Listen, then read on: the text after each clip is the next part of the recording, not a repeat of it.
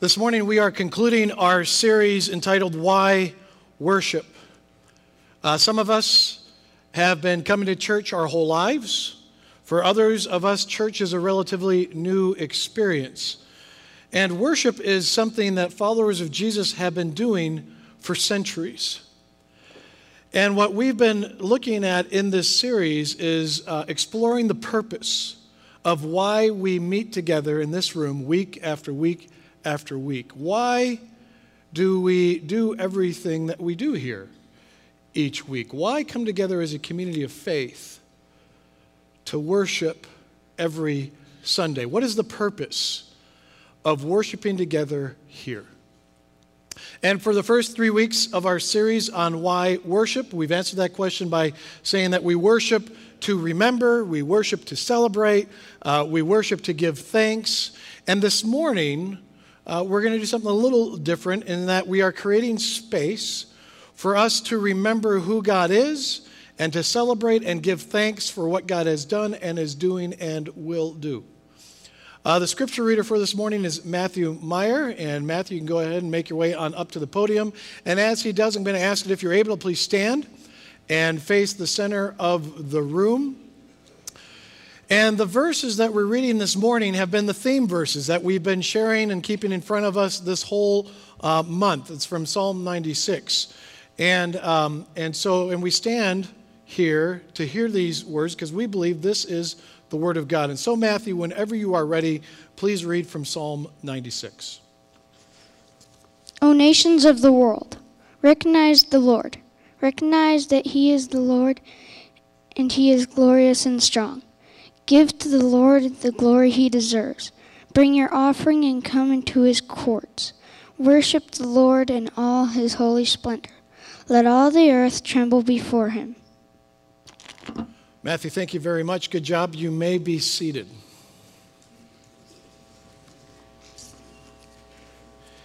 And this morning I want to keep this passage in front of us and just focus on some of the key words in this passage, beginning with the word recognize, where it says, recognize the Lord. Recognize that the Lord is glorious and strong. Now, if I were to give the most concise definition of worship that I have ever heard, that definition would simply be worship is acknowledging God's worth. Simple definition, worship is acknowledging God's worth. And so the first step in worship is to acknowledge, or the word that the passage uses is to recognize. How often do we recognize God's role in our daily lives? Or another way of asking this question is, do we take notice? How often do we even notice God in our daily lives? You see, we are all very busy people, and it's really hard to notice when God is at work because we're doing so many different things. And God is not an in-your-face kind of God. You know, there's a story in the Bible about a prophet named Elijah. And Elijah goes to the mountain of God, and he is told that the Lord is going to pass by. And so there is this great wind, followed by a great earthquake, followed by a fire. But the scripture says the Lord wasn't in any of those things, not in the wind, not in the earthquake, not in the fire. And then next came a whisper. And the Lord was in the whisper. You know, every now and then, God will act in a big and powerful way in our lives. But most of the time, God's action in our lives is like a whisper. And God is very easy to miss. We live in a world with all kinds of distractions vying for our attention. And in the noise of all those distractions, God continues to whisper. there's a really, really good chance that Jesus worked in your life this week. He showed up somewhere and you missed it. We come together to worship, to focus on God's presence. Because by focusing on God's presence each week together, we are more likely to hear God's whisper in our daily lives and see Jesus work in our lives each day. Recognize. The passage also says, give glory. Give to the Lord the glory He deserves. Again, going back to the definition of worship, acknowledging God's worth. Well, if the first step of worship is acknowledging, well, the second part is talking about God's worth. To give to the Lord the glory He deserves. And glory is just quite simply honor or importance. So in a world that doesn't have much use for God, nor a Savior who died for us, we give God glory. We acknowledge His honor and His importance in our lives. God created us. God provides for us. Everything we have comes from the hand of God. And Jesus died for us so that we may have eternal life. And so we worship to give God the honor and the importance that He deserves. And do you know what happens when we don't do that? When we don't give God the honor and importance that He deserves? We will take that honor and we will take that importance that is due to God and we will give it to ourselves. How much credit do you give God for all the things you have? Versus, how much credit do you and I take for the things you have and I have? Who gets the credit? Who gets the honor? Who gets the importance? You see, we worship to give God the glory that He deserves. The passage also mentions the word tremble. Let all the earth tremble before Him. And the trembling is not so much out of fear as it is out of awe. Again, awe is simply amazement and respect. And so to tremble is simply a reaction to God's presence. God's presence commands amazement and respect. This past Friday was Christmas in the nighttime sky. I don't know how many of you took the time to watch the fireworks that happen every year on the Friday after Thanksgiving.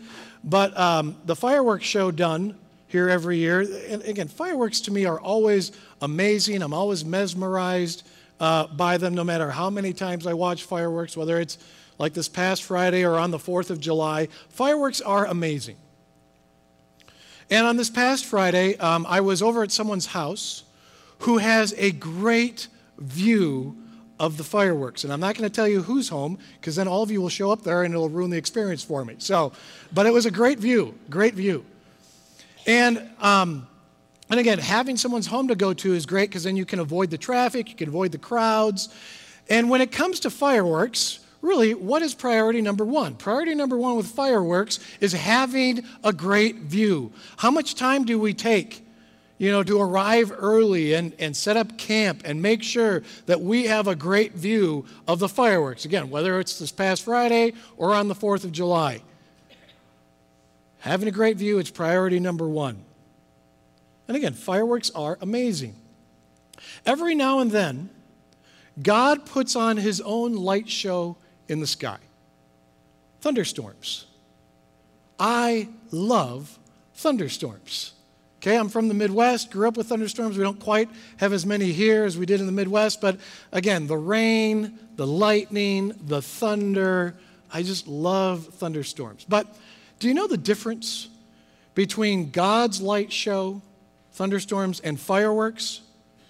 You see, when God puts on a light show, having a great view is not our number one priority. Our number one priority when God puts on his light show is safety, right?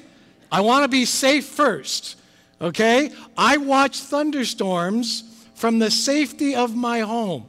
If I get daring, I will go on the back porch and watch the thunderstorms from my home, okay? But thunderstorms aren't just amazing. They are powerful. And they deserve and require my respect. You can't just be amazed by a thunderstorm. You must respect its power. God isn't simply amazing. God is powerful.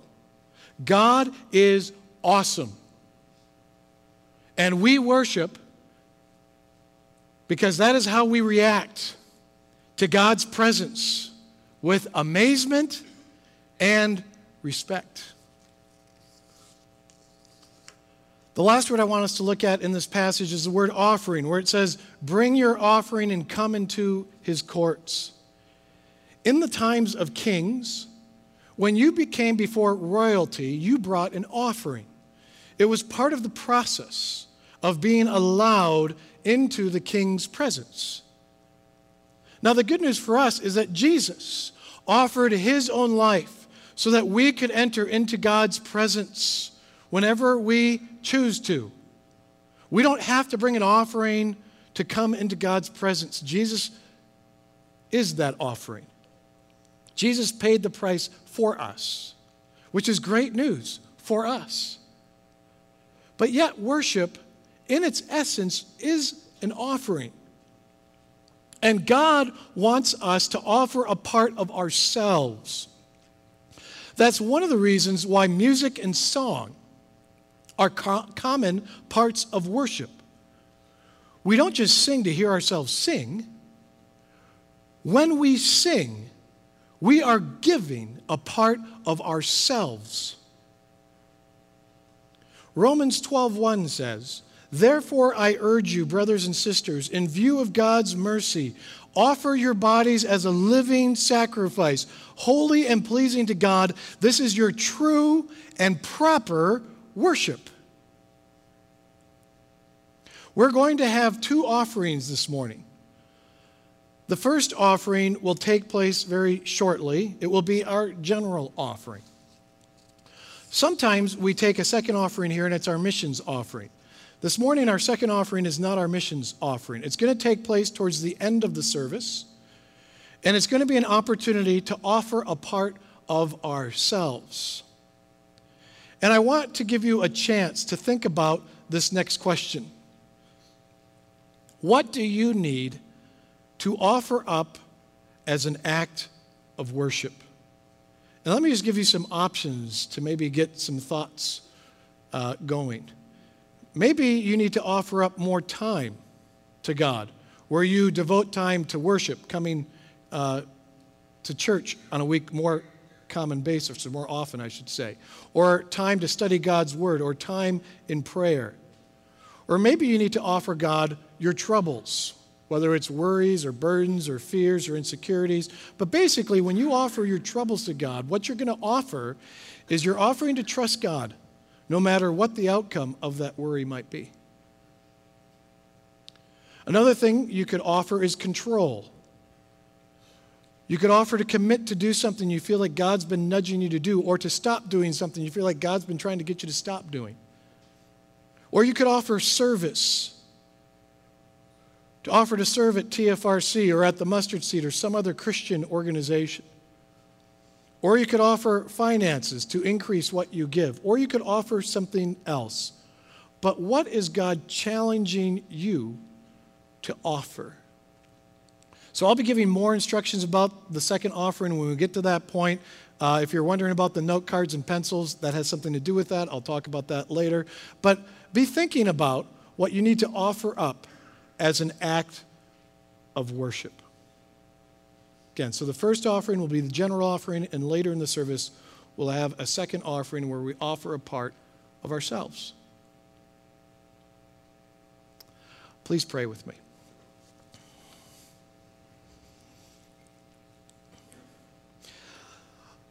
Lord, we come before you this morning and we ask that you would help us to do the things that the passage calls us to do, to help us recognize you in our daily lives, to give you the honor and importance, the glory that you deserve. Lord, to not just be amazed at your presence, but to respect your presence, to tremble.